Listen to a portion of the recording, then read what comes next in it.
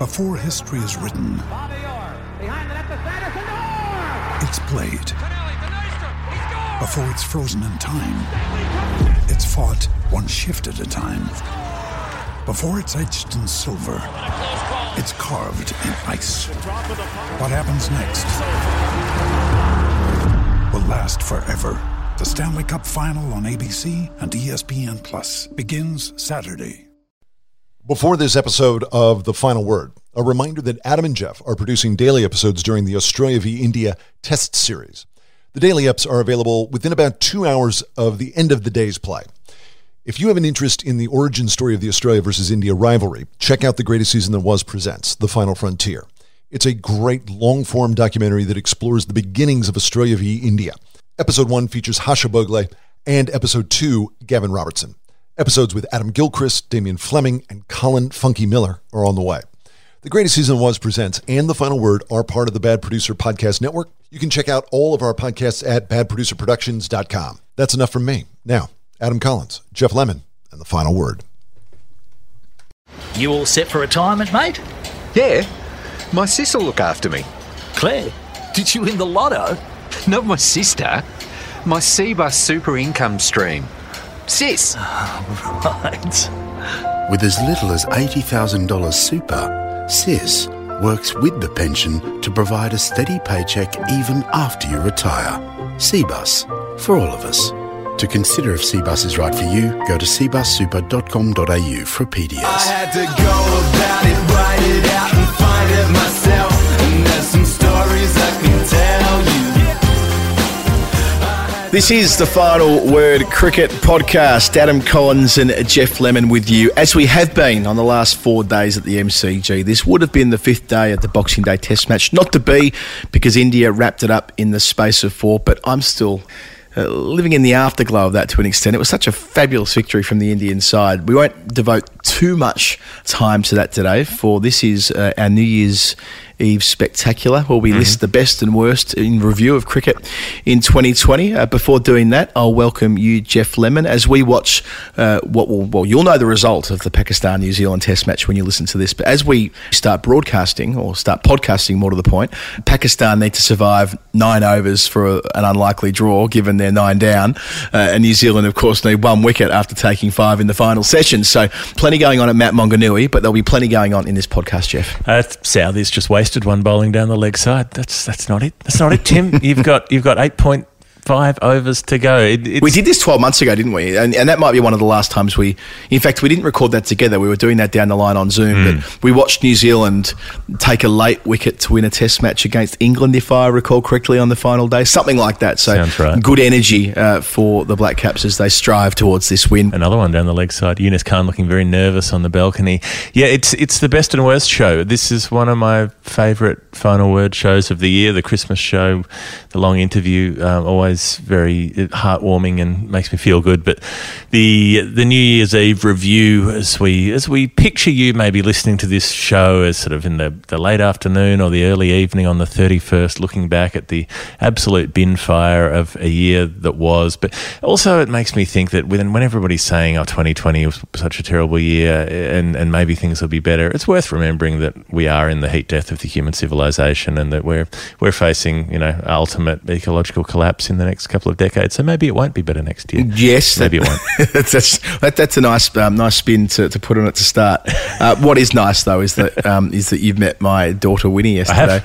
I don't want the world and the civilization as we know it to collapse in her youth. So fingers crossed that doesn't play out, and we get our act together on that front. But it was nice seeing you two play together. I like the idea that she's been listening to your voice from 10,000 miles away throughout her life, and now she's finally been able to put your face and your long hair and all the rest to your distinctive voice. Well, she knows me from the Zoom screen, so that's true. That's true. And we did done the waves. We've had some waves and so on, and maybe she knew my voice when she was in utero, because I was around before I even knew she was there. I was there. I was in your home. You were. I wasn't there at the point of conception. That we're not that close, but I was around in her early moments as a collection of cells. That's right. I should note before we get into the proper part of the show that we had a great response to the Final Word Daily out of the Adelaide and Melbourne Test matches. In Melbourne, we were, of course, filming it with Cam Fink. If you haven't seen those videos yet, they're beautiful. Cam has done a great job. I mean, this is his gig. He's so good. Whenever we work with Cam, we end up with some amazing video content. But yeah, you may have listened to what we did during the week, or maybe you didn't. Maybe you have no interest in listening to the daily shows, but even just looking at the one that he did yesterday in the MCC library, focusing in close on my notes and sort of getting us in the aisles one after another. I'm looking at books and so on. It was a nice touch. So we didn't really expect to be building our YouTube channel this summer, but here we are. So if you already have found us on YouTube, that's great. If you haven't, we'll be doing these videos again next week for the third Test match. And the reason that's the case is we're going to be in the same city. We're going to be in Melbourne with Cam. Unexpectedly, when we filed last night, we thought that the Test match would be in Melbourne. We assumed it would be confirmed accordingly by Cricket Australia, and then they went the other way, which we found out late last night, Jeff. Well, I want to know what happened in those last few hours, because we were told, and a bunch of outlets were told, there would be an announcement at 6 p.m. as to where it was going to be, and then right at the last minute, that was postponed and that was pushed back, which does make you wonder who was making crisis calls at that point, who was getting on the phone to CA and making them delay that announcement. And when they did announce it a few hours later, it was Sydney. So was it a few hours earlier not going to be Sydney and there was some intervention? I'd be very interested to know what went on in those final few frenzied minutes. You know that expression that nothing good ever happens after midnight on the piss. Well, it might be that in corporate governance speak, nothing good happens after 6 p.m. because the decision they arrived at was one that, we didn't expect it, but hearing Nick Hockley do the best he could, I suppose, this morning, the interim chief executive of Cricket Australia, when answering questions about it. Yeah, look, at once I was very surprised, but not surprised at all. The more I thought about it, the more it made sense that Cricket New South Wales, with all their power and all their might, and other forces in and around Cricket New South Wales, like the SCG Trust and the New South Wales Government, who of course were really important in getting the White Ball series on. So, cricket kind of owed one to New South Wales after they stepped in when Queensland wouldn't allow India to train while they were quarantining before the one days and T20s. The more I have reflected on this, the more this was sort of the inevitable outcome. It was just how they found a way to put the pieces together in a way that they could justify the third Test staying at Sydney instead of remaining at Melbourne. In the cricket, Southees just wasted a bunch down the leg side, and Trent Bolt's just bowled a couple wide outside the off stump, so they're into 7 and a bit overs to go.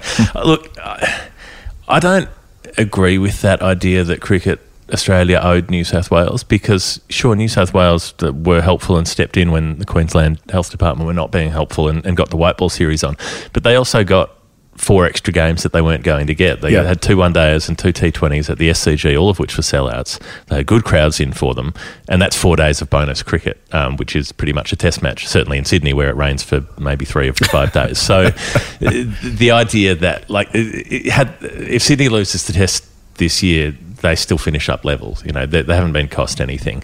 And the fact that it's been announced on the 30th of December, on a day in which a bunch of mystery cases have popped up in the western suburbs, there are new clusters where they can't find links to the northern beaches as yet, and who knows how that's going to go in the days ahead. It just seems irresponsible to say that in that environment we'll push ahead, even though things might get quite a lot worse in the days to come. And we don't know. We've got no idea, as opposed to the relative security of saying we know that things are likely to be okay in Melbourne, where there are no cases around. It just seems reckless. Well, let's wargame this. So it could be that the situation deteriorates in New South Wales, and let's hope it doesn't, by the way. Let's hope that things do get better, but they were foreshadowing today, the New South Wales government, that things might get worse.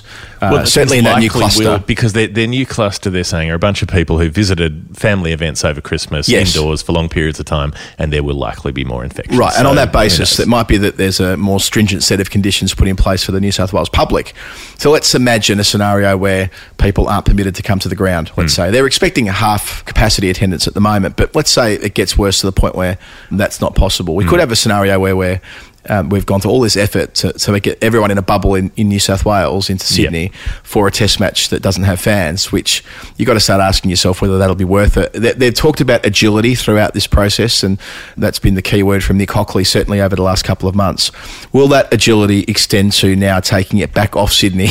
If that would be the true test of their agility. If things get worse, will they then go 2 to 3 days? And my view is that, and I've probably said this on the podcast before, one major lesson from my time in politics politics was that the public respect you if you backflip when the facts change. They don't respect you when you dig your heels in and maintain a position when it's almost unjustifiable. Politically, it's almost easy to go the other way and say, no, I don't want to contradict what I've said before. I will dig in. But I think over time that erodes the faith the public have in you. Whereas if you are willing to show a bit of candour and say that things have changed, we've got to be nimble and agile and we're going back on our previous position, I think that you get a decent run with the public. And I wonder whether that's the approach CA have really been taking, that they're happy to announce this in Sydney and go through the process now, but maybe it is a performative thing, and that they knew they had to, for political reasons, give Sydney this big announcement last night, knowing that there is some possibility they still may need to revert and go for their second choice, Melbourne, if things do get any worse.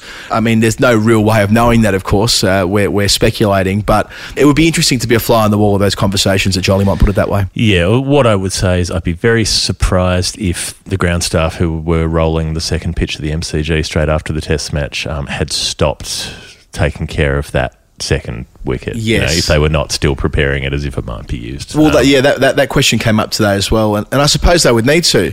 And the same applies for a second pitch being ready in New South Wales, by the way, because it may very well be the case that things get stuck there. Well, they get stuck there. They're saying that's not possible due to the bubble environment, but we know that breaches of bubbles have happened before through COVID, and they'll happen again. And we know that the Queensland Health has been pretty prepared to be very strict on they've been militant. Change its minds. And that's been politically advantageous for them. They won the election in a landslide on the basis of their militancy about maintaining the integrity of their borders. So I think a long way to run on this. We're recording on the 30th, so it's 8 days until the first ball will be bowled at Sydney as it's been scheduled. So, yeah, even though at the moment it feels like a definitive decision and that, Sydney will be the destination. And by the way, that does have a knock-on effect for a lot of people who would otherwise be at the Test match. You will not be there, I will not be there.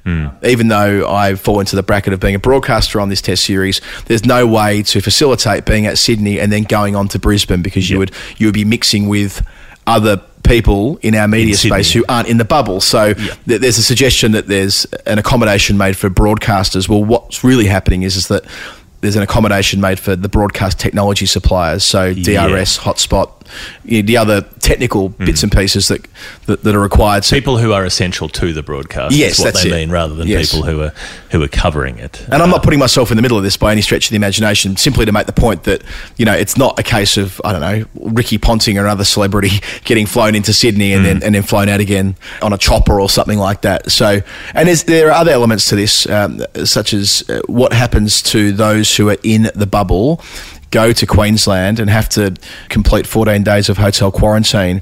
It sounds as though the players won't need to. The players will be able to leave after the Test match, because there's an understanding with Queensland Health that they've already been in a bubble environment at Melbourne, and they will have, of course, been in one in Sydney too, but not for those who are external to that. So, to pick an example, those that run Hotspot or DRS, they will be stuck in hotel queue in Queensland for, say, 5 or 6 days after the Test match, while the players are able to jump on a plane back to India or rejoin the Big Bash. It seems a bit unfair. Yeah, just a little bit. You go off and enjoy having a run around for the Sydney Sixers or whatever it is, and we'll just stay here in Brisbane. So that's the situation that we're in at the moment. By the way, 6 overs left. Yeah, the Pakistanis Pakistanis are hanging in there. They are. Naseem Shah just batted out and over. Tim Southee couldn't get him out, took his 300th wicket in this Test. He did, and we'll talk a bit more about that in a sec. Just to close the loop on this, just to pick up on a point that I think we've both made on interviews we've done today,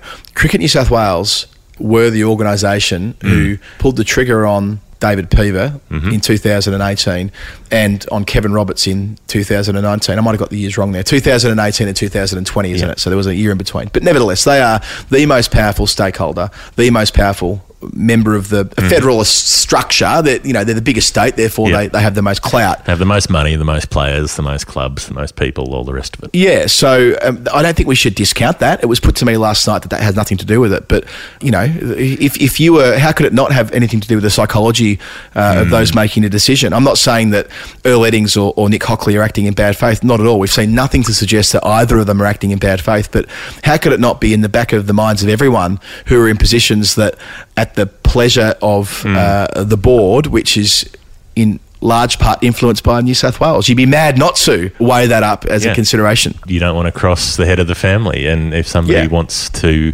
Photoshop up John Knox as Tony Soprano, then you're more than welcome to do so. But I mean, the question asked to me on radio earlier today was, would we be having the same conversation if this Test match was in Tasmania? And like, I'm kind of thinking, have a Test match. Well, as if there'd be a test in Tassie to begin with. But I mean, when you think of it that way, of course we wouldn't. If it were Bellerive missing out on this Test match in identical circumstances, I'm fairly sure this Test would be going elsewhere. Yeah, they'd be saying, sorry, champs. See you later. See you never. Yeah. So I think that has a substantial amount to do with it, but sort of the question that was put to me before in an interview, that is it important symbolically or spiritually to have a test at the SCG even if there's no crowd? Well, no, it's not. No. Not this year. Who cares? Yeah, and not this year either.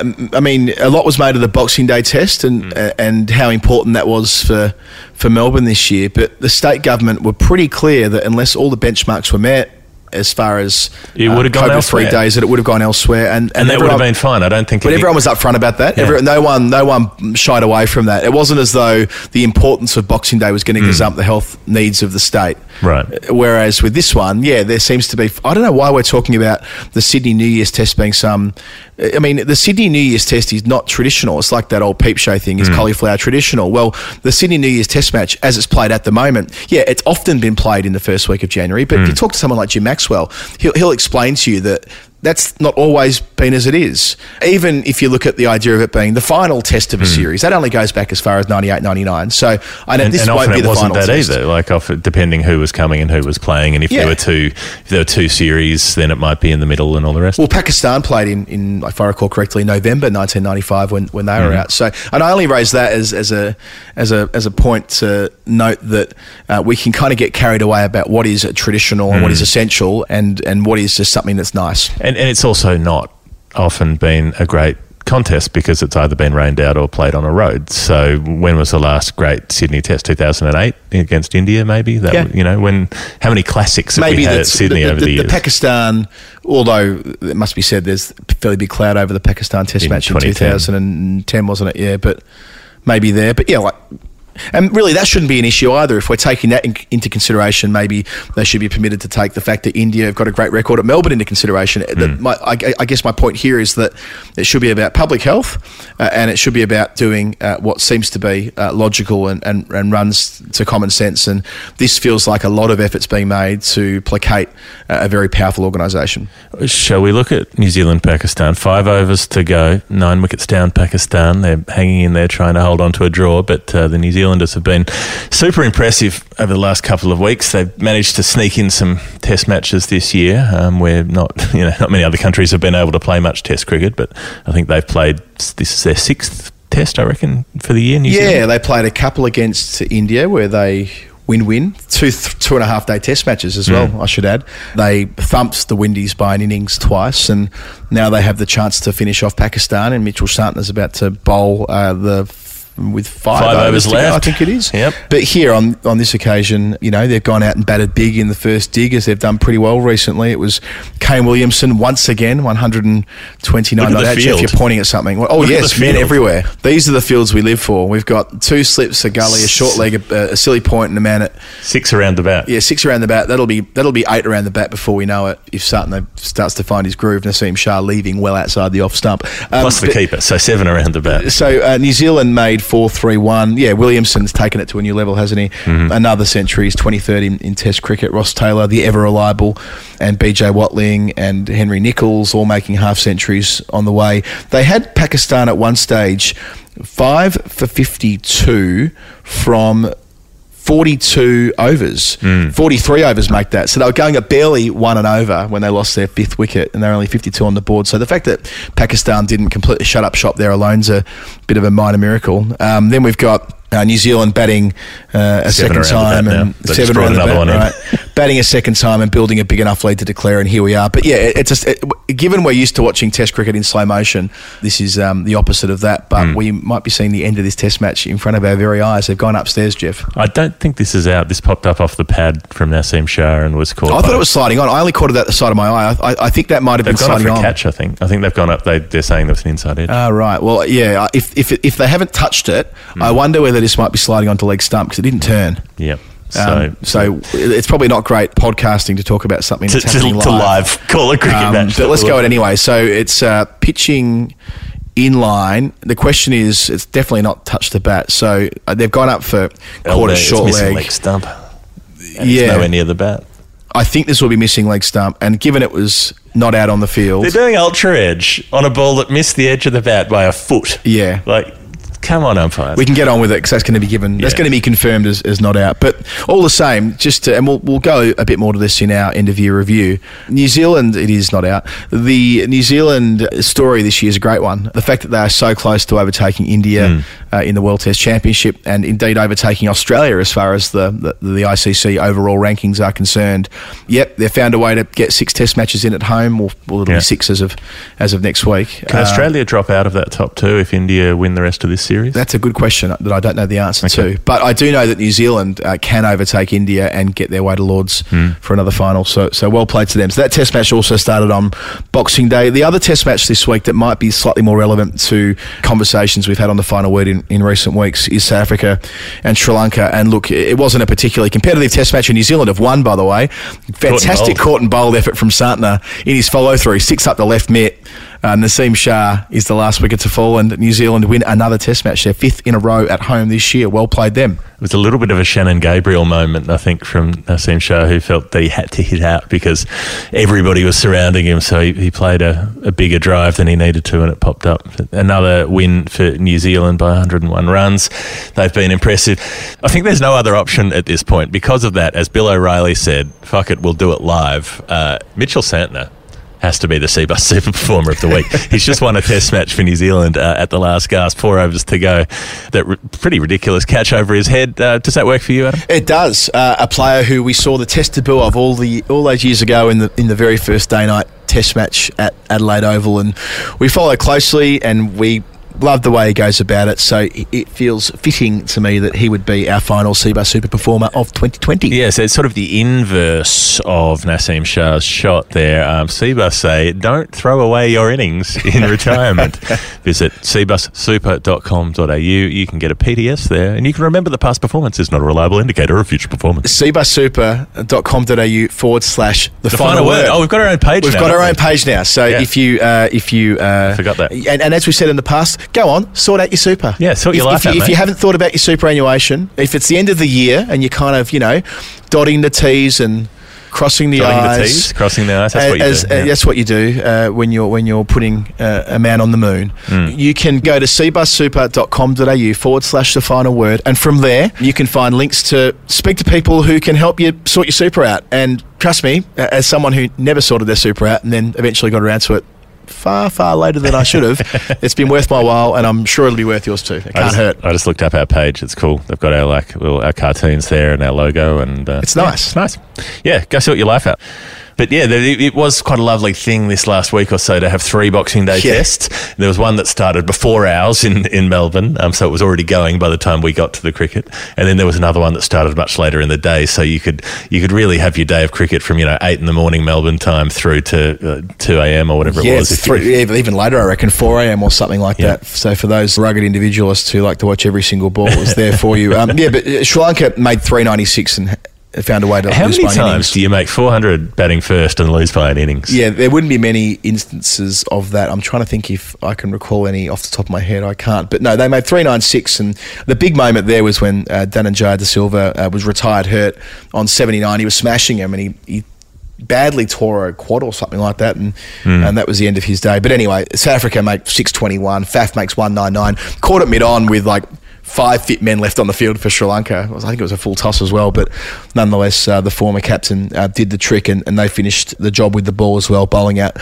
Sri Lanka for 180 the second time around, with all of the bowlers getting involved. The best part of that was that Faf made that 199 just wearing a towel the whole way through. I assume you saw that video of him jogging around before this test with his shirt off. Yep. Goodness gracious! I mean, why wouldn't you? Why wouldn't you have your shirt off at all possible opportunities? Absolutely. My shirt is starting to chafe me. Is presumably the motto of the Proteas. Jimbo Jones. Yeah, it's just underneath the crest, underneath the Protea crest in Latin. It says, "My shirt is starting to chafe." Now my pants are starting to chafe. So that test match was played at Centurion, but Jeff, why it's relevant, more relevant perhaps than the others this week, is because CA are watching this very closely. We know that Australia will play South Africa in about 5 weeks from now. I think the test series is meant to start on the 15th of February in South Africa by reading their local media reports. Nothing official yet, but it may very well be over there. 2 or 3 weeks ago, we were thinking Perth. We were seeing the bubble having been breached with the England-South Africa series in Cape Town, and on the basis of that, there was a story about Perth as a neutral venue. I mean, Australia would have been the home team, but a neutral venue for the purpose of it still being a Cricket South Africa series to sell and monetise and so on. But we haven't heard much about that since, and hearing Nick Hockley again asked about it today, his view was that their preference is to go, and the same comment was made by the Players Association this week as well, that their preference is to go to South Africa and to find a way to make it work. And the fact that they've been able to put on a test series, we'll put on a test match, the first match of a series with Sri Lanka there, it'll be kind of hard for CA, even if the players don't much fancy it, and Patrick Cummins voiced those concerns before Christmas. It's kind of hard to see how they won't end up going there for mine. Yeah, I still can't see it happening myself. Given the way the England tour had to be called off and the way the situation is going in South Africa, which is very, very bad as far as COVID goes, I still can't see them doing it before a vaccine's available. I'm not sure why the talk is so upbeat, because surely you have to be realistic about the fact that it's going to be extremely difficult to try to make that happen in a completely secure way. To counter that, they might point at England. And England's a shambles. I mean, the UK as a country, COVID-wise, and has been since the start, really, with the exception of a couple of months in the middle of summer. And yes, that was when those test matches were played, but nonetheless, they could easily say, well, look, you went to England. You're willing to do it for your mates in the big three. Why wouldn't you be willing to come over to play in South Africa? Yeah. We can put on a bubble that's, we can put on, even though there was that breach last week, they can point at the Sri Lanka series and say, well, this can be done. And on that basis, I sort of feel as though we should be preparing ourselves to go, or I mean, I know we will go if that happens, but as a cricket watching public, I suppose, that this might very well happen. We might have an extended test summer with 3 test matches in South Africa played through February and March. And can I just take a moment to note, as the screen flashes up, that Fawad Alam made a Test 100. He did. Doesn't that make you feel better about life? It's a great story. At last. God, how long has he been waiting? Since about 1982 or something. It's a remarkable story, isn't it? The opportunity he received in England this year, and now 102. But when he did get that opportunity, he made a duck, and it was all. Yes. Oh God, it was horrible. They're gonna love that in Pakistan. It's a validation of their first class. That's how they see it. Pakistan fans see it as a validation of their first class system that has been picked from there after years in exile, so to speak. So so well played to Fawad Alam for posting his first Test century. I think it's his first, isn't it? He hasn't. Yeah, as far as I know. Yeah. In any case, it's his first since getting since readmission. Since readmission. So, but a bit of a watch this space on South Africa. And Jeff, with those Test matches discussed and with the politics of the day dealt with as well, I think we should shift gears. And before we talk about the year in review, let's just have a little bit of Nerd Pledge, the last Nerd Pledge for 2020. Just a little quick one, a little taster. If you don't know what Nerd Pledge is, it's the game that we play with our listeners, specifically the people on our Patreon page, and they support the show and they keep it going. And the way they do it is by sending us a little contribution, a currency contribution, a number of units of big currency and small currency, and the number relates to cricket, and we have to guess what the number means. Some housekeeping, Jeff, before we get stuck in and nicely summed up there. First of all, we have a very, very big inbox at the moment full of some lovely messages received around Christmas. I'm sorry that we haven't gotten around to replying to those yet. We've read them, but we've had a lot on between Christmas and getting around the country and, in my case, wrangling Winnie in the middle of a 10-month sleep regression and all the rest of it. We just haven't had the time to really get our teeth stuck into the reply. So we'll be doing that during the week, and that will be ahead of story time, Jeff, which is returning the Saturday after this one. So we've given ourselves a couple of weeks off due to how much podcasting we're doing right now. But lo and behold, if you have dropped us a line, it's been noted, and we look forward to kicking off those conversations again in 2021. And if you've been waiting for a revisit on story time, that will happen in that second Saturday in January, because we decided not to be recording an episode on New Year's Eve. But the game of Nerd Pledge, the one we discussed, it works like this. In this case, this is a double header. So two different people sent us this number, and what they did was send us $3.12. And that means that the number might be 31.2, it might be 3.12, it might be 312, it might be any sort of variation of those things. James Tiernan and Dave McRobbie are the two who sent these numbers through. The 312, and there was a clue from James, not from Dave, whose number is open to interpretation, but from James. The clue is that I send this from the northeast of England. Have at it, Adam. Yeah, I'll get to the 312 in a sec, but seeing 312, it made me think of 310, and it'd be remiss of us not to talk about 310 just for a moment here, because very sadly, John Edrich passed away on Christmas Eve at age 83. That number 310 is forever linked to the former England champion who died after battling cancer for a long period of time.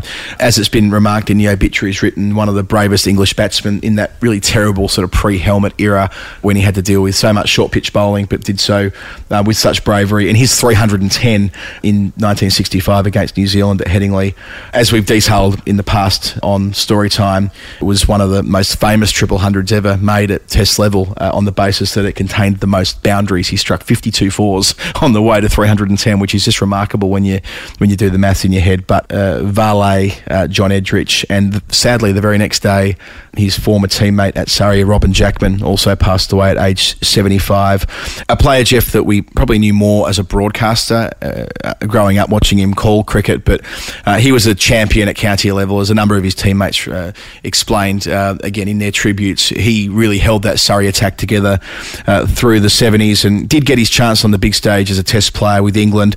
Of course, he'll always be linked. His name will always be linked to the Jackman affair, as it were, to 1981, where a Test match was cancelled in the Caribbean on the basis that he was from South Africa and he played cricket in South Africa through the time of apartheid. But yeah, he did play Test cricket, and I think that judging by the reports and obituaries, he was one of the most well-loved people in the game and made a massive contribution over a number of decades. So Robin Jackman and John Edrich, the two greats of the game, both passing away in the final week of 2020. Farewell to them, and may they travel well on whatever happens next. So those are the links to the 310 that's not the 312. Yes. But what is the link to the 312? I went with North East England first. I wanted to dig into that. So thank you to James for sending a clue through. You don't need to send a clue through, by the way. We actually quite like it when the clue comes after we've had a stab first time around. But clues are fun. Clues narrow our scope. And I thought North East England. I thought, why not Yorkshire? Why not Raymond Illingworth, who averaged 31.2 with the ball in Test cricket, so 122 wickets across 61 matches. He also, of course, made a couple of Test centuries and was a very important all-rounder, but an incredibly important captain. And next month, it'll be 50 years since he led England to victory in that famous Ashes series of 1970-71, the 7-match Ashes series where they had to win at Sydney in the last of those to guarantee it. The John Snow series. Yes, the John Snow series indeed, and they did so. They won 2-0. They went 27 Test matches between 1968 and 1971 under Illingworth, where they didn't lose a series, didn't lose a match for that matter. So he's one of only 9 men to have taken 2,000 first-class wickets and made 20,000 first-class runs. And when your career spans from 1955 until 1983, you get the chance to do things like that. He was still playing and leading Yorkshire. He came back out of retirement in 1982 as a 50-year-old to lead the county again in 1982 before retiring in 1983. So, and of course went on to be so involved in the England teams of the 1990s. But yes, a giant of English cricket. Is he any link to umpire Richard Illingworth? No, they're not. Contrary to what you read on some websites where they've in the past said that they're father-son. That's not the case. They're not related. Right. It's just one of those coincidences. Umpire Richard Illingworth was not drafted under the father-son rule into umpire. Or maybe it was the name drew him into the game. I've just always liked a version of nominative determinism. I've liked the name. Never pronounced that. Nominative determinism. We did it. I've always enjoyed umpire Illingworth being in a game that I'm calling because I get to call him 007 licensed to Illingworth. I used the classic yesterday. Umpire Rifle keeps his pistol in his pocket when he didn't give someone out league before. It also makes me remember maybe the less salubrious version of the umpire chat that used to happen on White Line Wireless, where we had Kettleborough and Illingworth, the two Richards, who became referred to as Big Dick and Little Dick over the course of the series. It was a classy broadcast at times, but you just had to go with it. Yes, right. Yes, I like it. Well, maybe it's right. So 31.2, 312, northeast of England. Yeah, that's good. Ticks plenty of boxes. So let us know, James. And for the other 312, so Dave McRobbie, who I think was on the show just recently. I think he said, I think what's happened is that Dave McRobbie's put in another pledge, but it's matched James's pledge, so he's come up the list because that's what happens when you get a double header. So Dave McRobbie he's been an absolute fixture on the show in the last few weeks. And as a consequence, it almost certainly means I fucked this up because it'll be a Scottish number, won't it? I don't think he's Scottish. I think I just. But think didn't we have Scottish. I'm sure it was a Scottish reference last time we had Dave McRobbie on the show. I'm pretty sure. Was it Dave who sent us a message saying that my dad's Scottish accent sounded a bit like his father? He felt quite nostalgic. We've had a lot of messages, so I apologise if I can't exactly remember who sent each of the ones. But well, this won't be Scottish, but nevertheless, I think it's a good story because I didn't know it, and neither did you. Neither did I. So Mike Brearley made an unbeaten 312. Who knew? I did not pick that. Who knew? Mike Brearley, who, I suppose the way history records him is a phenomenal leader, a brilliant tactician who wouldn't have otherwise been in the English Test 11 if not for the fact that he had those overarching qualities. You often hear of a side having almost a Brearley-esque captain when they wouldn't necessarily be in the top six. A specialist captain. Who doesn't, who averages 25 or something. Who served England so well. I think he averaged 23 in Test cricket, didn't make 100. But at first class level, kind of before he played full-time for Middlesex this year. So 1967, he was leading an MCC under-25s team in Pakistan, and in one of their fixtures against the famous North Zone. One of my favourite zones. He made an unbeaten 312 in just 330 minutes, so all in one day, and he struck 46 boundaries and 3 sixes in that innings. Wow. And it's the 14th most runs ever made in a single day, which... I mean, again, for a guy I went back and had a proper look, and he did make 45 first-class centuries. He did average 38 at that level. It's not as though this was a jobber who happened to get the job as England captain. This isn't because he was a psychological genius. No, even though he is literally a psychoanalyst and a genius, but he got there on merit on the basis of his first-class form, I suppose. But, 312 not out. That's quite the score. So let us know if we have got that right, Dave McRobbie. Indeed, James Tiernan as well. That's your 312.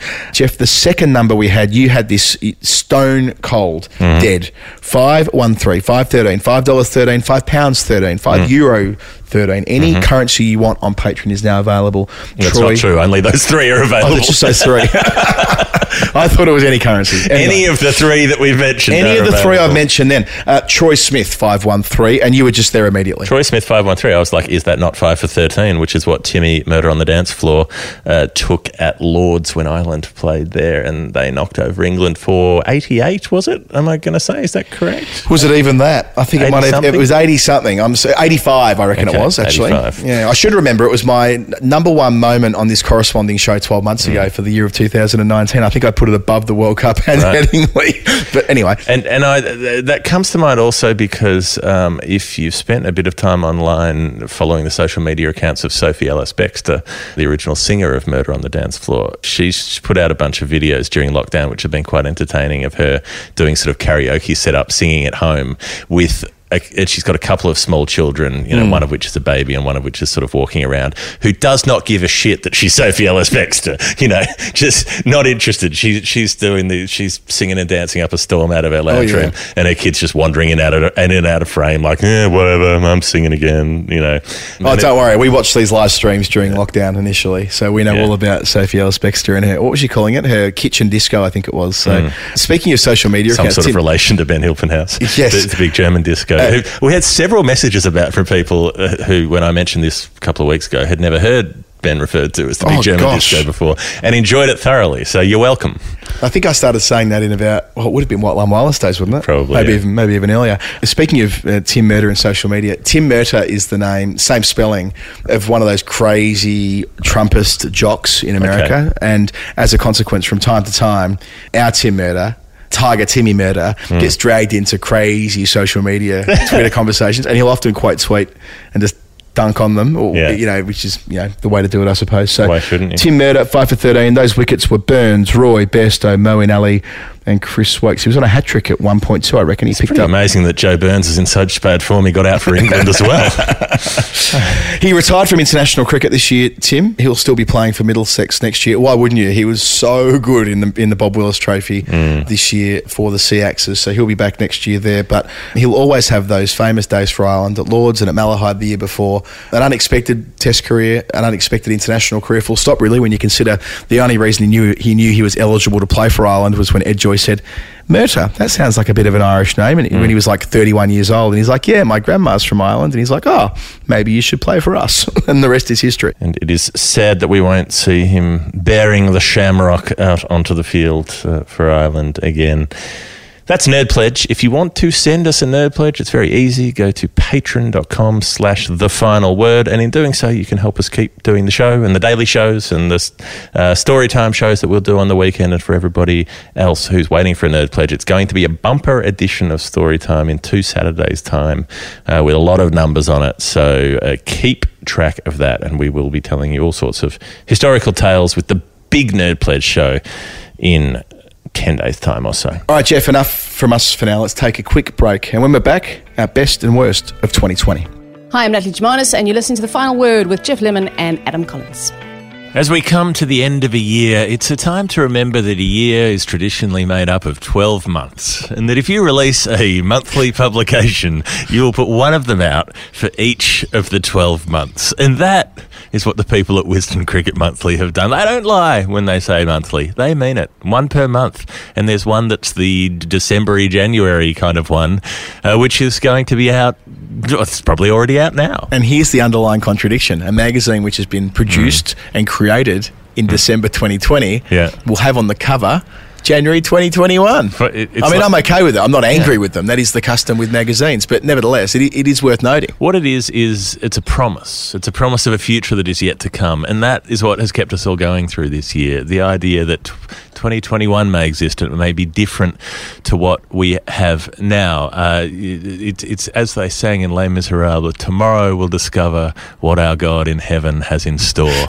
And tomorrow... I feel like you've done that bit in the last couple of months. And I'm glad you've done it again. Not precisely that bit, but I will often quote Les Mis. So usually when we've been doing separate podcasts, I've just been doing On My Own, Yes. the lonely walk by the Seine. But, things are different now. And that monthly episode, that January edition, is out. What is the same is that it remains an outstanding publication. I love the fact that so many people who listen to The Final Word have also become part of the Wisden Cricket Monthly family month to month due to the deal we're about to tell you about. The cover story in this final edition of 2020, as it is described, or first edition of 2021, as it says on the tin. It's a monthly that spans 2 different years. Get your head around that. Joe Root is in the magazine. Now, Giuseppe Root. He's talking, an exclusive interview. So the very first edition of Wisden Cricket Monthly, when it was relaunched a few years ago, Joe Root was on the cover.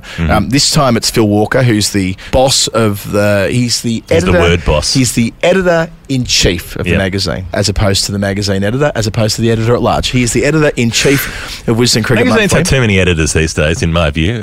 Take note, Wisden Cricket Monthly. Please eliminate too. I am not a crank. But they are all performing different roles, discrete roles, if we were going through them all. The England large, skipper, one's chief. They're all just like banter names, aren't they? Oh no, chief. Hello, large. he tells Phil that he has a point to prove with the bat in the longer form of the game, and insists his side now have the attributes and they know how to win the Ashes next winter. Ooh, and look, big words, Joe. And I think that's timely because we saw the ICC teams of the decade come out during the week. I'm sure you, like I, had a good laugh at them for a number of reasons, not least the fact that Kumar Sangakkara taking the gloves for a team of the decade in a decade where he did not wicket keep. He did not get wicket at all in the decade. But he's a lovely, very well-spoken man on commentary, and so people, they're like, well, he can keep wicket in my team of the decade if you know what I mean. So, but yeah, Root would have been, had we been foreshadowing what the team of the decade might look like in 2015? Have we said, what will the team of the decade be in 2020? Joe Root would have been the first names on the team sheet. That's not the case. So would Kumar Sangakkara, because that's when he stopped playing cricket.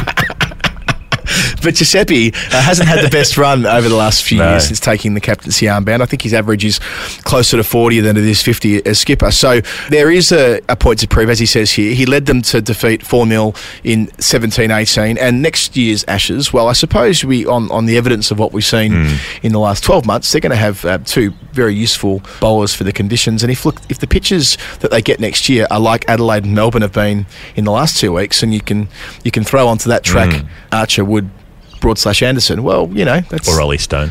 Or well, that's the wild card. Yep. If Ollie Stone's fit and available, well, that's very exciting, and it'll make for an excellent series. So that's the front of the underrated drummer in the Angus and Julia Stone trio. Finally branching out on his own. Here's Ollie. It's a fast bowler. Joe Harmon, who's the magazine editor, he goes back 20 years to a bad-tempered test series in Sri Lanka, best remembered for the brilliance of Graham Thorpe and the defiance of Nasser Hussain and some of the worst umpiring ever seen in international cricket. So a 20-year retrospective on that from Joey. They've copied us. They're reflecting on the best of a bad year by picking out the most memorable moments. Get your own stuff, Wisdom Cricket Monthly. They're looking at the Professional Cricketers Association and what that has done in turbulent times. Some really important work in turbulent times at PCA, so well played to them. John Stern, who's the editor at large, investigates the lack of diversity in England coaching at the elite level, and that's part of that diversity series that's been a feature of the magazine for, it must be at least 6 months now. They've done a fantastic job at interrogating one part of cricket each month because the magazine comes out once a month. So it gives them the opportunity one time per month to look at one topic per magazine. One topic per month. And had a what crash. they've got is Dream Dinner Party, check this out, Mohammed Yusuf, David Gower, Ian Salisbury, Ben Duckett and Luke Fletcher. Just imagine Ben Duckett just upending pints over David Gower at your dinner party. Those are the interviews. Oh, great. And I know the Ian Salisbury one. I think Phil did that, and he was saying when he was tweeting about it the other day that he's one of the nicest people in cricket, the former England leggy. So I'm looking forward to getting my hands on the mag for a lot of reasons, but not least to read that with Ian Salisbury. And for you to read your own column about the rejuvenation of Glenn Maxwell. What, you're telling me that I've written a column you've written about a column? Glenn Maxwell? I'm surprised. I'm as surprised as you were. Phil described it to me when I filed it as a love letter of sorts. I didn't think of it that way when penning it, but I can see now, in retrospect, how it might come across that way. You can see now why you and the guy who has a Twitter account, I think the handle is just Please Glenn, and all he does is tweet to Glenn Maxwell and ask for him to reply. And he sent, at last count, 1,300 tweets saying, please, Maxie. Is that your burner? You know we can find out who has burners these days, Jeff.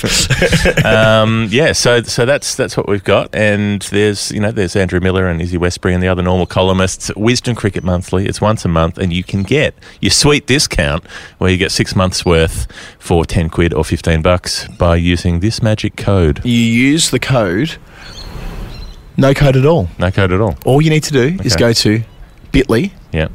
So bit.ly/WCMTFW. And that's in the show notes. Don't even have to remember it. Bit.ly, bit.ly, WCM, name of the magazine, that's the clue, TFW, name of our podcast, and that will take you straight to a page. I had a look at it before. £10, 6 editions, and I now read it on my iPad.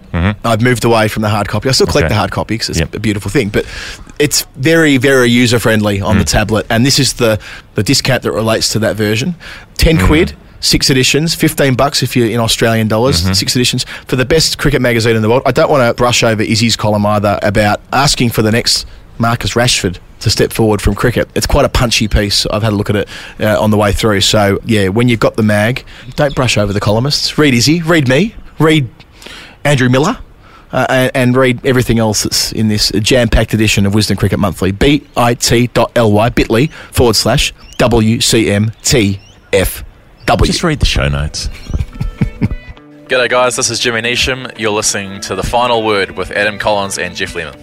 It is the final word. Adam Collins and Jeff Lemon. Since the first segment, we have stepped outside. We are now on a balcony. A couple of hours later, the plan was to record it all in one fell swoop this week, but we have failed in our mission. I had an engagement to attend to, so Jeff sat on the sofa at my brother's house and did some work, and now we're back in POG form to talk about the best and worst of 2020. And I can almost guarantee that we'll use the gag in POG form in 2021. Oh, we will. We'll never stop using it. And also, when you said this is the final word, it just occurred to me this is the final word for 2020. Of 2020. I wonder how many eps we've made. Let's do a quick a quick mud map of this. So we did, at least 52 weekly shows. That's a starting point. Sure. We would have done...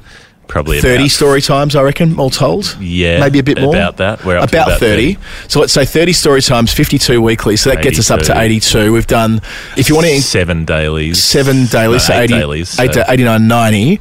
And then plus... dailies. And if you want to include the shows that we made during Calling the Shots, so there's 7 full episodes there. Mm-hmm.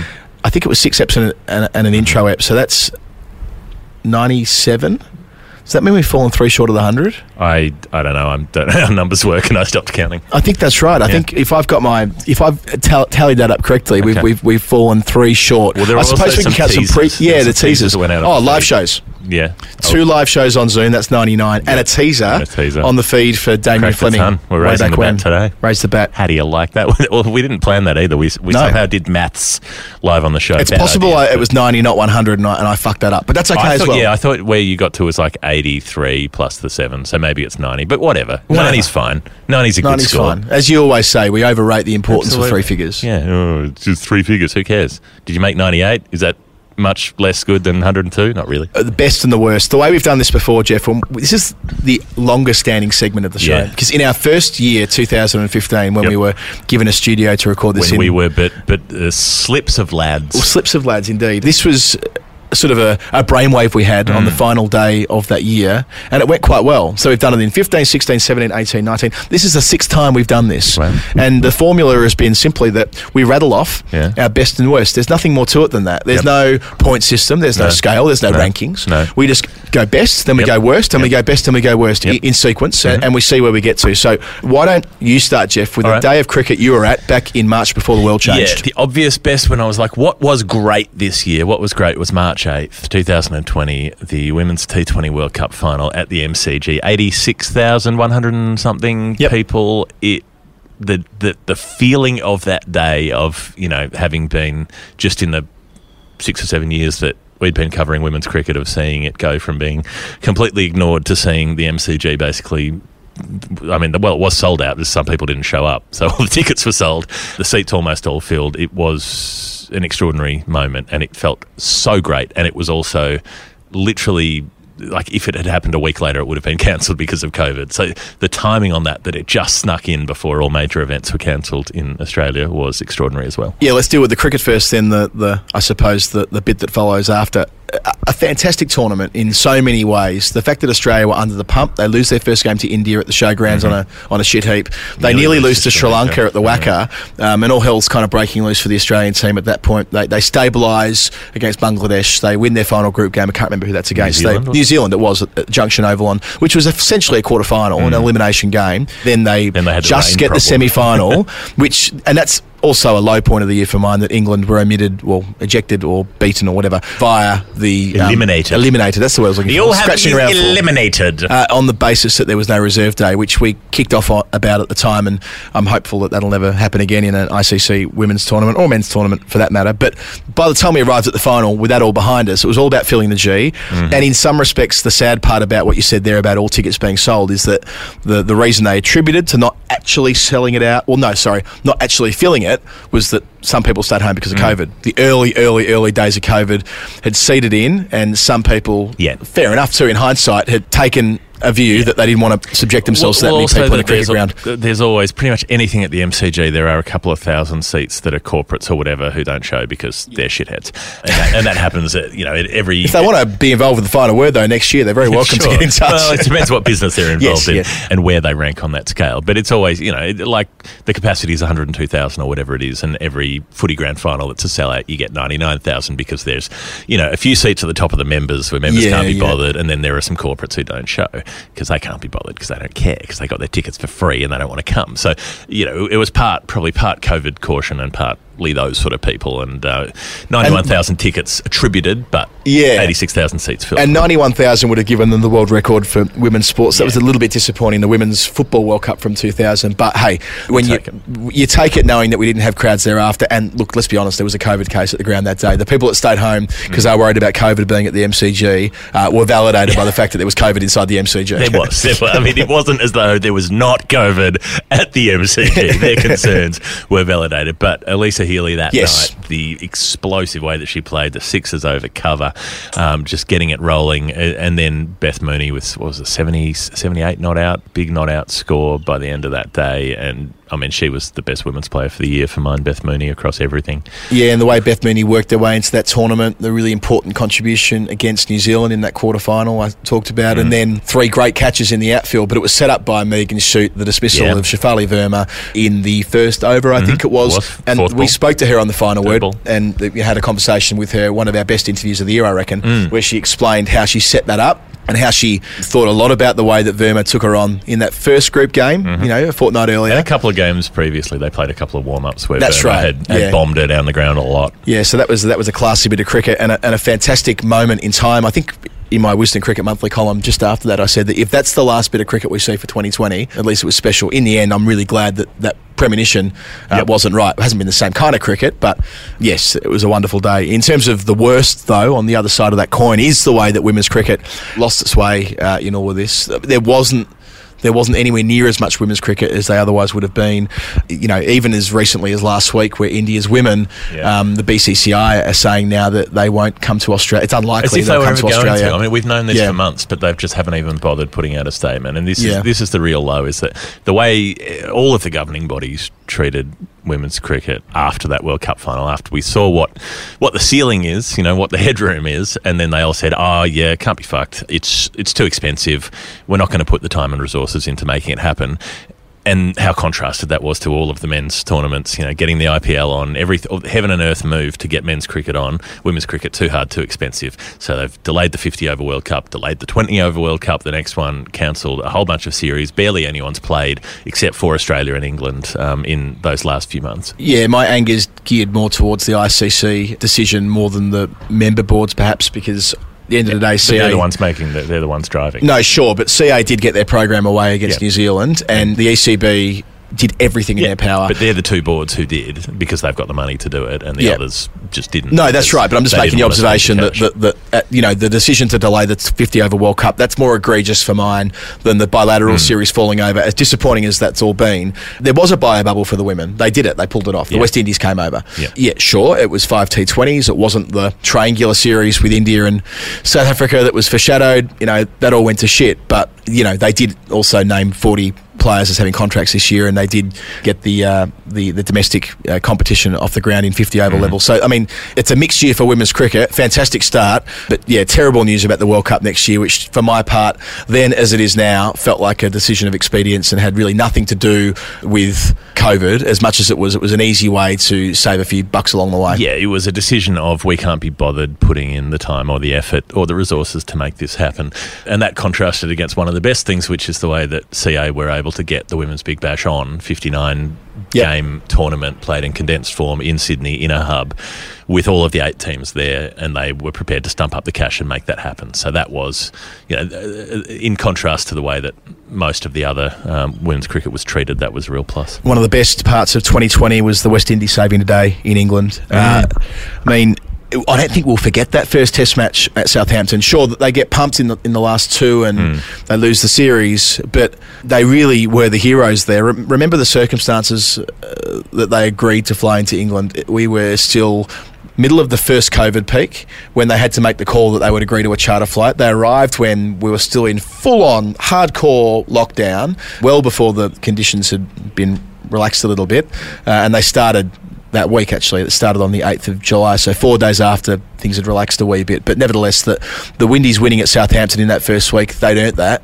on the basis of the hard work to get into the country in the first place. It was very special. And look, if not for the Windies doing what they did, maybe Pakistan don't come. Maybe Australia and Ireland don't come. Maybe the women's cricket doesn't happen. Maybe it all falls in a heap. But they were the trailblazers there and recognised accordingly. And they were right, Jeff, to then, at the end of the series, say, we've done the right thing here. Let's have a more mature conversation about the equitable distribution of broadcast money into the future between home teams and away teams, so that it won't be so lopsided towards the big three when we consider the financial health of the different member nations playing Test cricket. And that part was important, but I think even just the relief of it, even watching from Australia, where often I was up till crazy hours of the night because I don't know, there was hyper anxiety because the world was on fire. And being able to switch on and watch some Test cricket, and watch Jermaine Blackwood make that, nearly get a ton in that fourth innings run chase, and how he batted there, that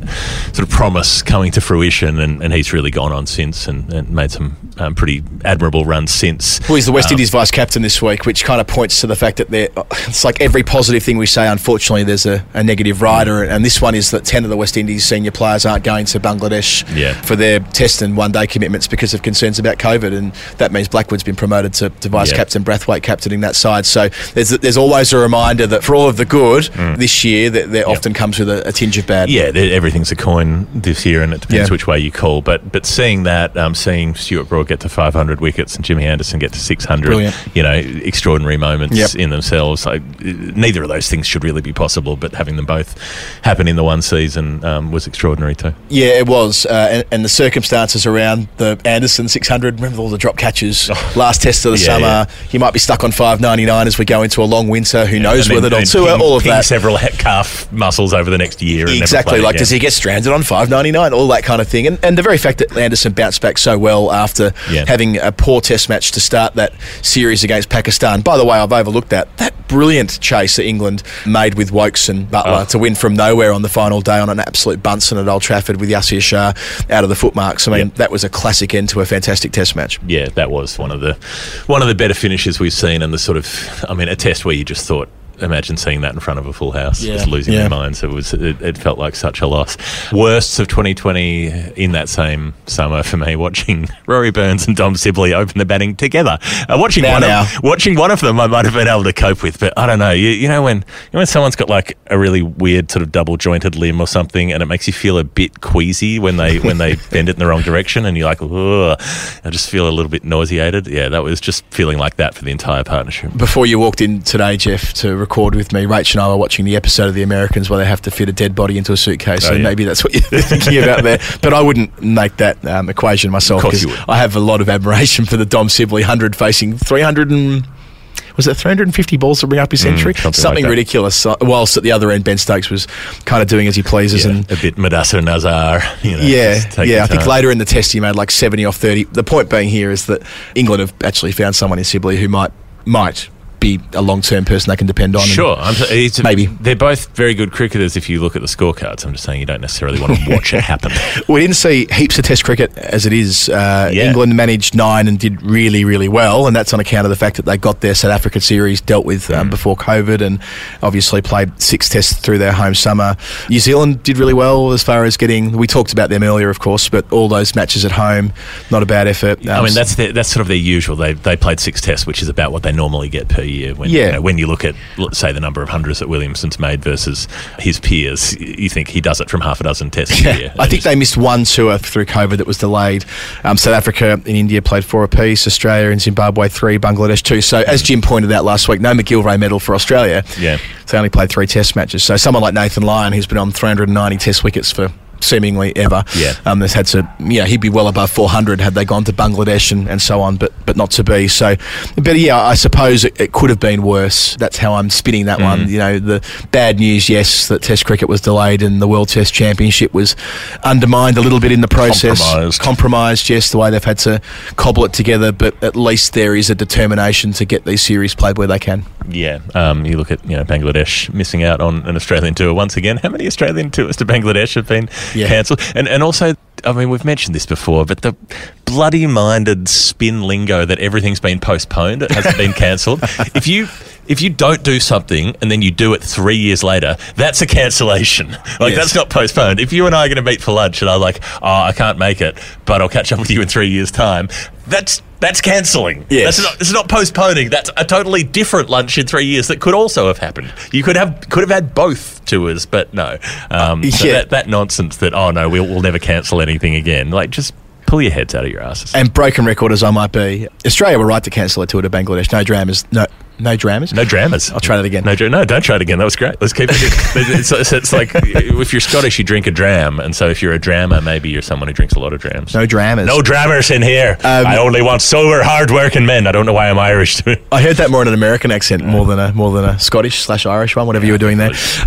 Celtic, generally. No, but I that there's more likelihood of you and I going to the moon together this year than Australia going to Bangladesh to knock off the 2 test matches that they're meant to play before the World Test Championship final. And again, look, obviously it's complicated, but hey, the Windies are going over there. Why can't Australia? Yeah, and Australia is apparently going to go to South Africa, so why not Bangladesh? If bubbles work. If we've got bubbles in Sydney, we can do bubbles anywhere. If you can make it there, you can make it anywhere. If Australia can beat Jake Gyllenhaal, the boy in the bubble, and then his finest theatrical performance. Or Paulie Shaw, more to the point.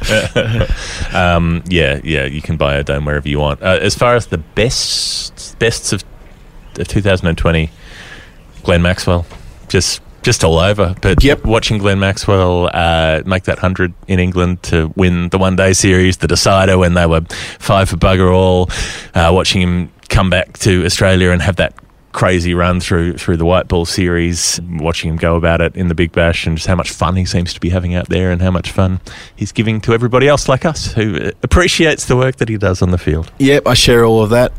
The run in one-day cricket and T20 cricket against India, he's clearly in their heads. It's a moot point as far as test selection's concerned at the moment, unfortunately, because he's not playing red ball cricket. He's not really in the conversation, but boy, he's having the summer of his life anyway. That's what my column's about in the magazine, actually, that he's having his golden summer. I mean, we may not think of it that way because this summer's so disjointed and so on. Like a body in a suitcase. Like a body in a suitcase, but this is what's happening right now, so enjoy it. Maxie certainly is. And that night at Old Trafford too, I mean, he came in at 5 for 70 or something, chasing about 300, and he and Alex Carey picked a timely moment to play 2 magnificent innings, and being on the call for TMS when he was pongoing balls into I think it was the hospitality, point thing up there, that was a real joy. And, watching Maxwell do a number of things in that series which were freakish, and he continued it in Australia, albeit after a shallow IPL, but we won't talk about that. Look, the IPL, some it happened. Some come off, some don't. But I think that run chase I think the number was that no team had ever been 5 for so few and chased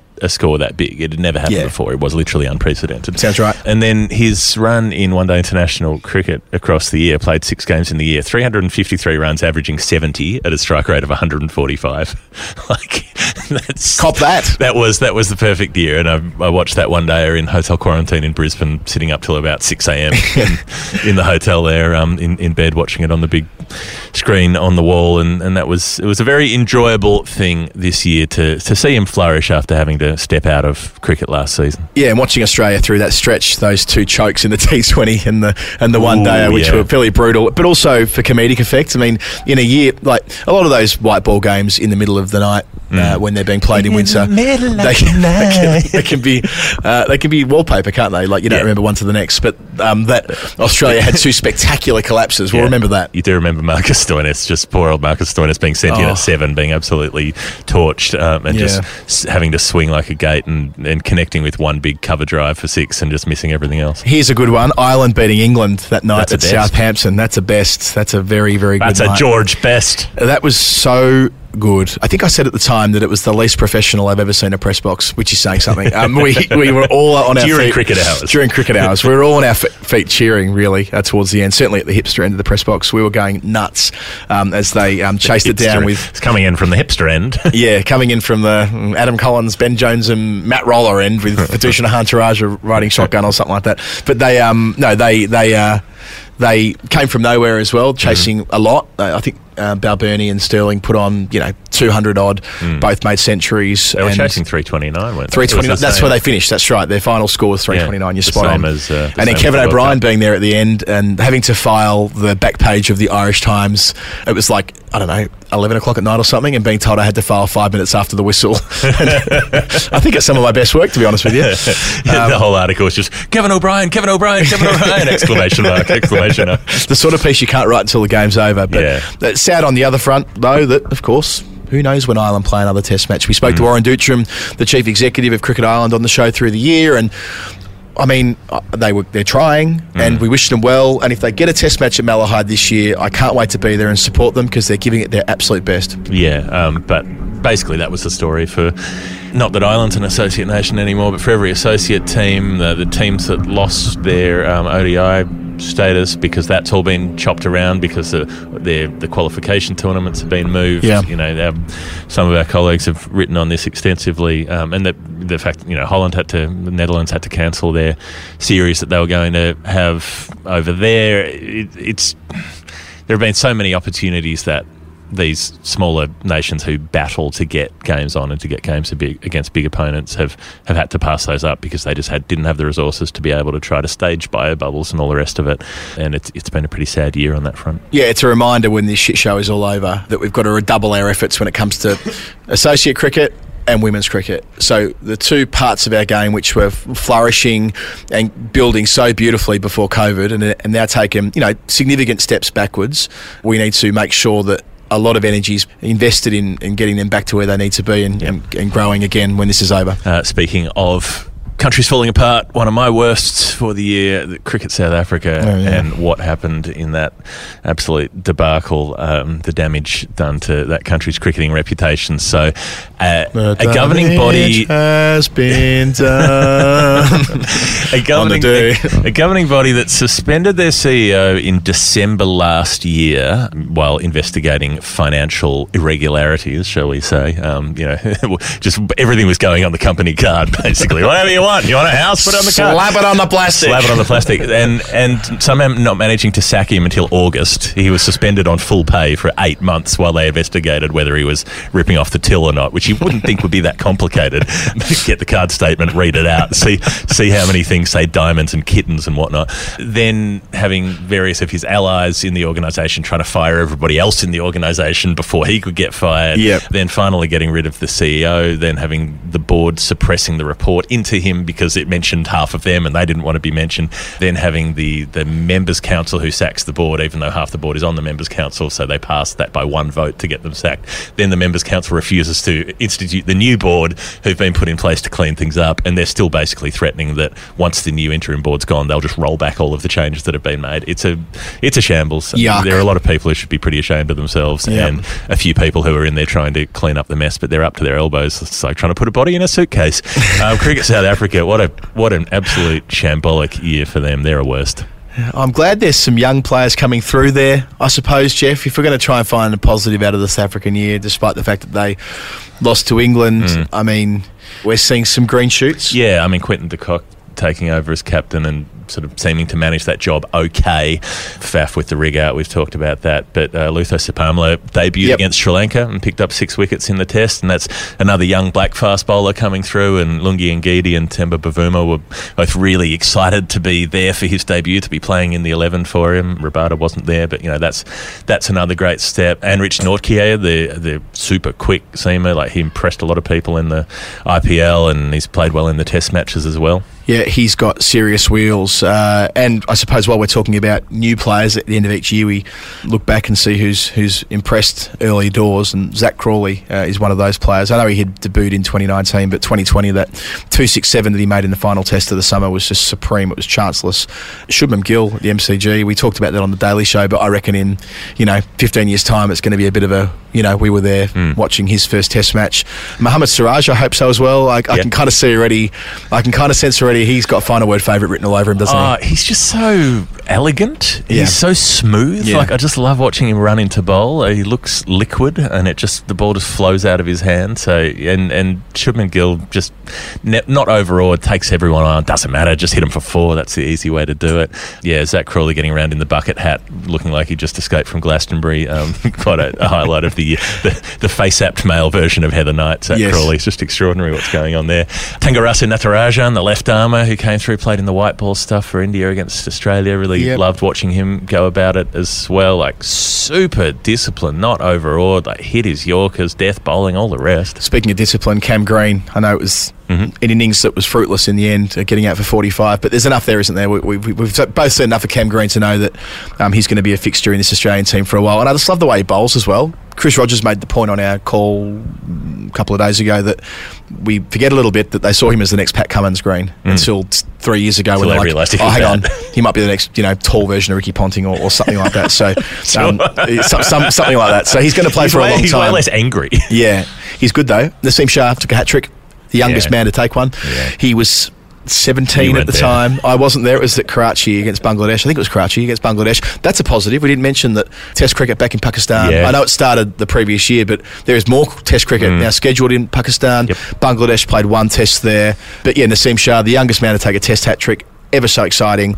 He bowled okay at times against England as well, although perhaps not quite as lethal, but he's fast, he's young, he's exciting, he's exuberant. He was the last man out in that New Zealand Test match today, so he's had a tough experience there as well, which often can help build the character of a young player. And for the Sri Lankans, Lahiru Kumara, the big Sri Lankan disco, he's an absolute giant unit of a fast bowler. Yes, he is. I've been enjoying watching his work, and Wanindu Hasaranga in the South Africa Test, the leg spinner picking up wickets, and he's still sort of trying to perfect that leg spin art, but he's an exciting one to watch. So there are this next generation is always interesting. We're always intrigued about what might happen next.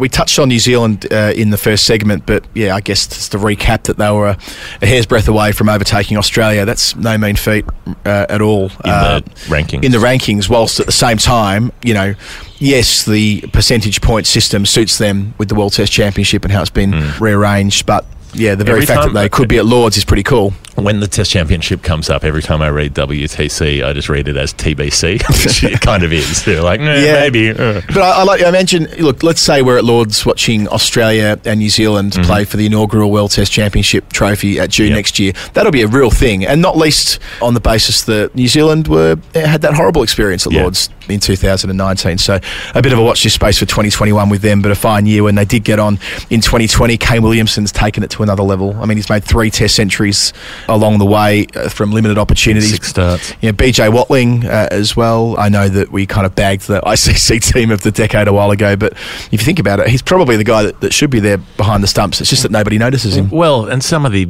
runs he's made, like some of the innings he's played in Test matches for New Zealand. He's been involved in some extraordinary partnerships, some extraordinary come-from-behind wins. Kyle Jamieson coming through, makes a great Irish whiskey, also can bowl. It's going to be good. Kyle Jamieson, I mean, you think, I know that Southey's at the other end of his career, but Bolt's still the attack leader. Kyle Jamieson, on a greenish pitch in England later in the year, that will be... Throw Lockie Ferguson in and Matt Henry, maybe. It'll be interesting, that's for sure. On the other side of the New Zealand, other side of the ditch... When you're talking about the other side of the ditch... The other side of the New Zealand coin. New Zealand's women, I don't know, what can you say? Every year we say they're going to win the World Cup, and every year they fuck it up. They didn't make the semis of the T20, which was kind of galling. Not just for us, by the way. You can see with Sophie Devine and Susie Bates and Amy Satterthwaite, well, she didn't play in that competition this year. She came back later in the year after maternity leave. But nevertheless, the 2 superstars that have been doing the heavy lifting for so long, they've been let down a lot by their next generation, not quite yet getting through. And even for their own performances, for whatever reason, at those big tournaments, they just don't reach the heights that they do at domestic T20 level. And that means they can't quite get to the Final Four, and in turn, they can't make the finals. And if they did, they'd be so dangerous. I feel like with New Zealand women, the WBBL has done them some favours in helping develop some of their players, but it's really emphasised the gap from the top to the bottom. When the national team turns out, you've got 5 or 6 players who are top quality and a big gap to the rest of them. And I don't know if this is fair to say, I haven't spoken to these players, but my speculatory feel on it is when I watch Devine, Bates, Satterthwaite play for New Zealand, it's kind of like they've given up. It's like they've sort of recognised their time has passed, or their chance is gone. They're all at the closer to the end than the start. They're well into their 30s, and it just feels like they've been in teams that have fallen short for so long that they don't really believe that the teammates with them can get them there. At some level, they would know that India have probably overtaken them, or near enough to overtaken them. Well, the fact that India made the World Cup would reinforce that point, that England are investing so much money at domestic level. Now they're now falling into the slipstream of Australia, as far as having semi-pro contracts. So it's going to make it hard when New Zealand just don't have that infrastructure. And I suppose that series against Australia at Allan Border Field that you were covering, Jeff, for the ABC, that's we got kind to of where see. I felt it. Obviously Bates got injured during that series, and sort of everything that could have gone wrong for New Zealand did go wrong. But there was a weariness about Sophie Devine captaining that side, that she kind of knew if she didn't turn up, they weren't going to win. And at the same time, they ran into Australia perhaps never better in this generation. And it's not just Lanning and Perry either.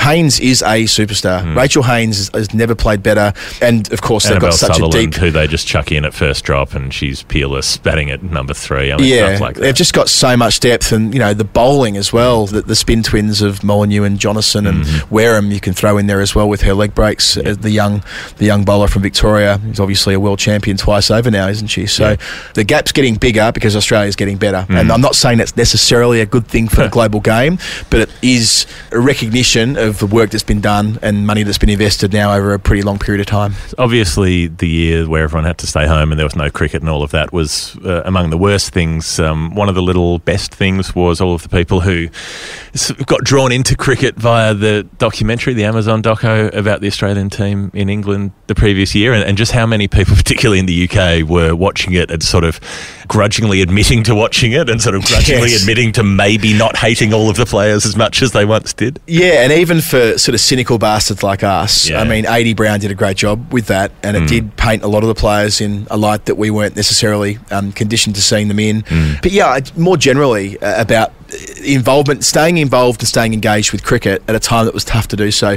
Remember that Vanuatu game? That was the first game back that was streamed. I was at the London Cup between Surrey's women and Middlesex's women at the Oval. First competitive game of cricket in England by a county, if you like, in 2020, and it may as well have been the World Cup final. The work that the Cricketer magazine did, their online platform with the Quarantine Cup, the video games where the counties played, and then when you get into the season, the innovation of the Bob Willis Trophy, the way they fit the blast in. I mean, people had to do more with less, or as much as they could with less, and they tended to find a way to get there, and I think across the board that's admirable. And when we didn't have it, the Test was there as a pretty decent substitute to chart a pretty crazy couple of years in Australian cricket history. A kind of combination, best and worst all mixed in together. The fact that racism in cricket, especially in the UK, most notably a little bit in Australia, although we're a lot worse at having those harder conversations, but it was better acknowledged this year.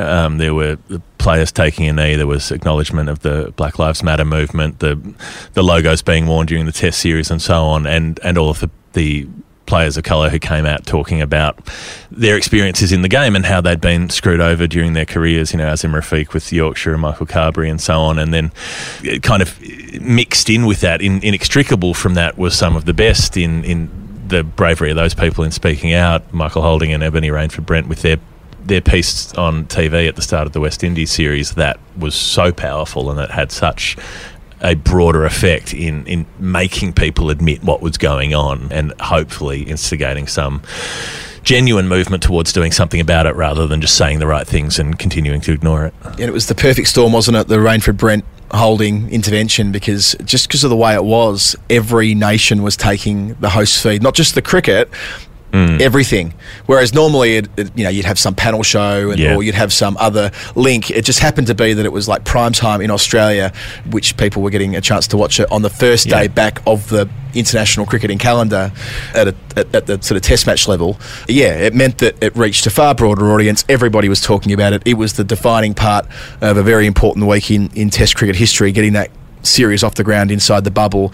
But yeah, we've had that fantastic conversation with Ebony at the very start of the year on the Final Word about her extraordinary story, and then revisiting her 2020 in November and drilling down with her into what happened that day with Sky and the support that Sky provided her throughout. It was an incredibly admirable piece of television from those behind the scenes as well, to get it to the point where they were happy to publish, and the conversations that followed.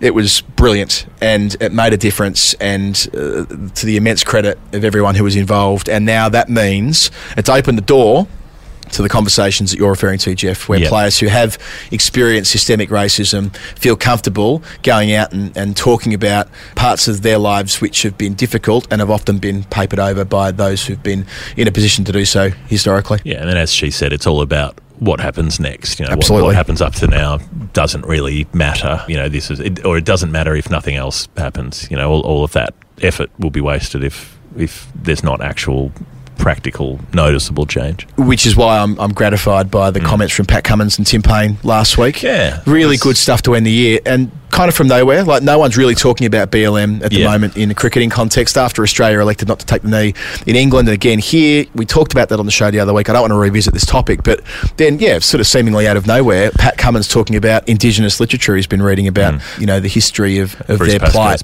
Bruce Pascoe's book. And Tim Payne talking about how he himself had been, guilty is the wrong word, but he himself had been, in the past, had been someone who had looked the other way, unwittingly, but had, and sort of fronting up to that and knowing that in the future he is going to be better for the experiences of 2020 as far as understanding the importance that leadership in teams like the one he oversees is seen around the world. Yeah, well, someone with privilege conceding that they have privilege isn't necessarily a huge development, but when it's the captain of the Australian cricket team, that does carry some weight, and that is something that hopefully will have a stronger influence on other people as well.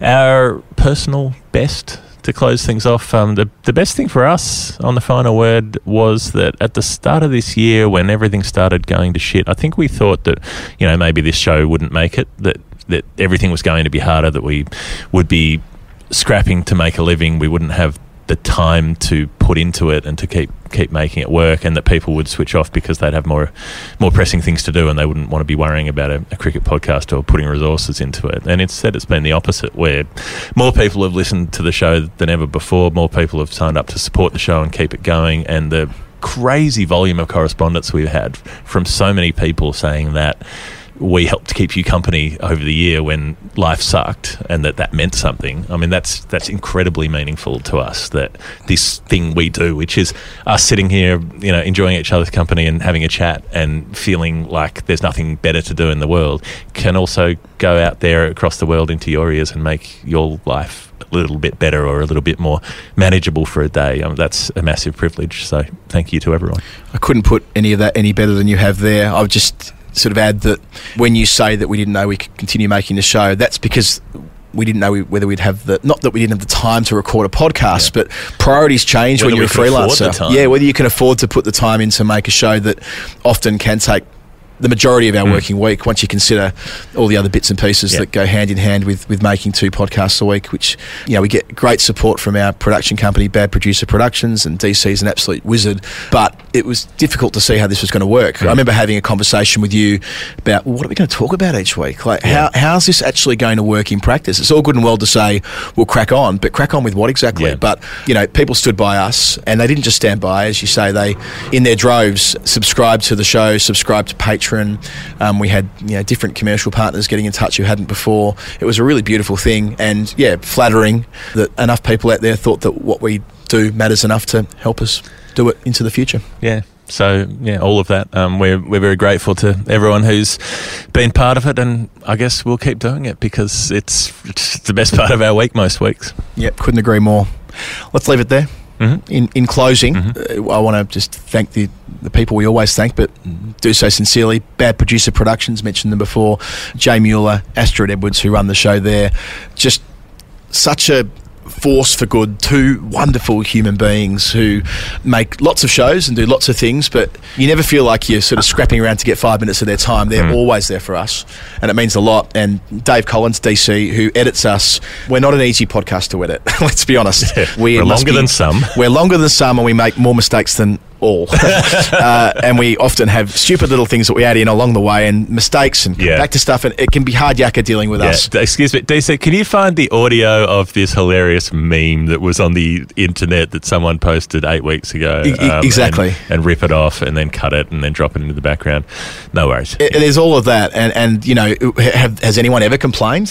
Far from it. They are proud to be part of what we're doing, and we're proud to be part of their organisation. So thanks to all of them. To Cbus Super, we talk about Cbus Super an awful lot because Cbus Super have been there for us for a long time when really there wasn't any other organisation. This is before, before we even started talking about Patreon and subscribing and chipping in and all that kind of thing.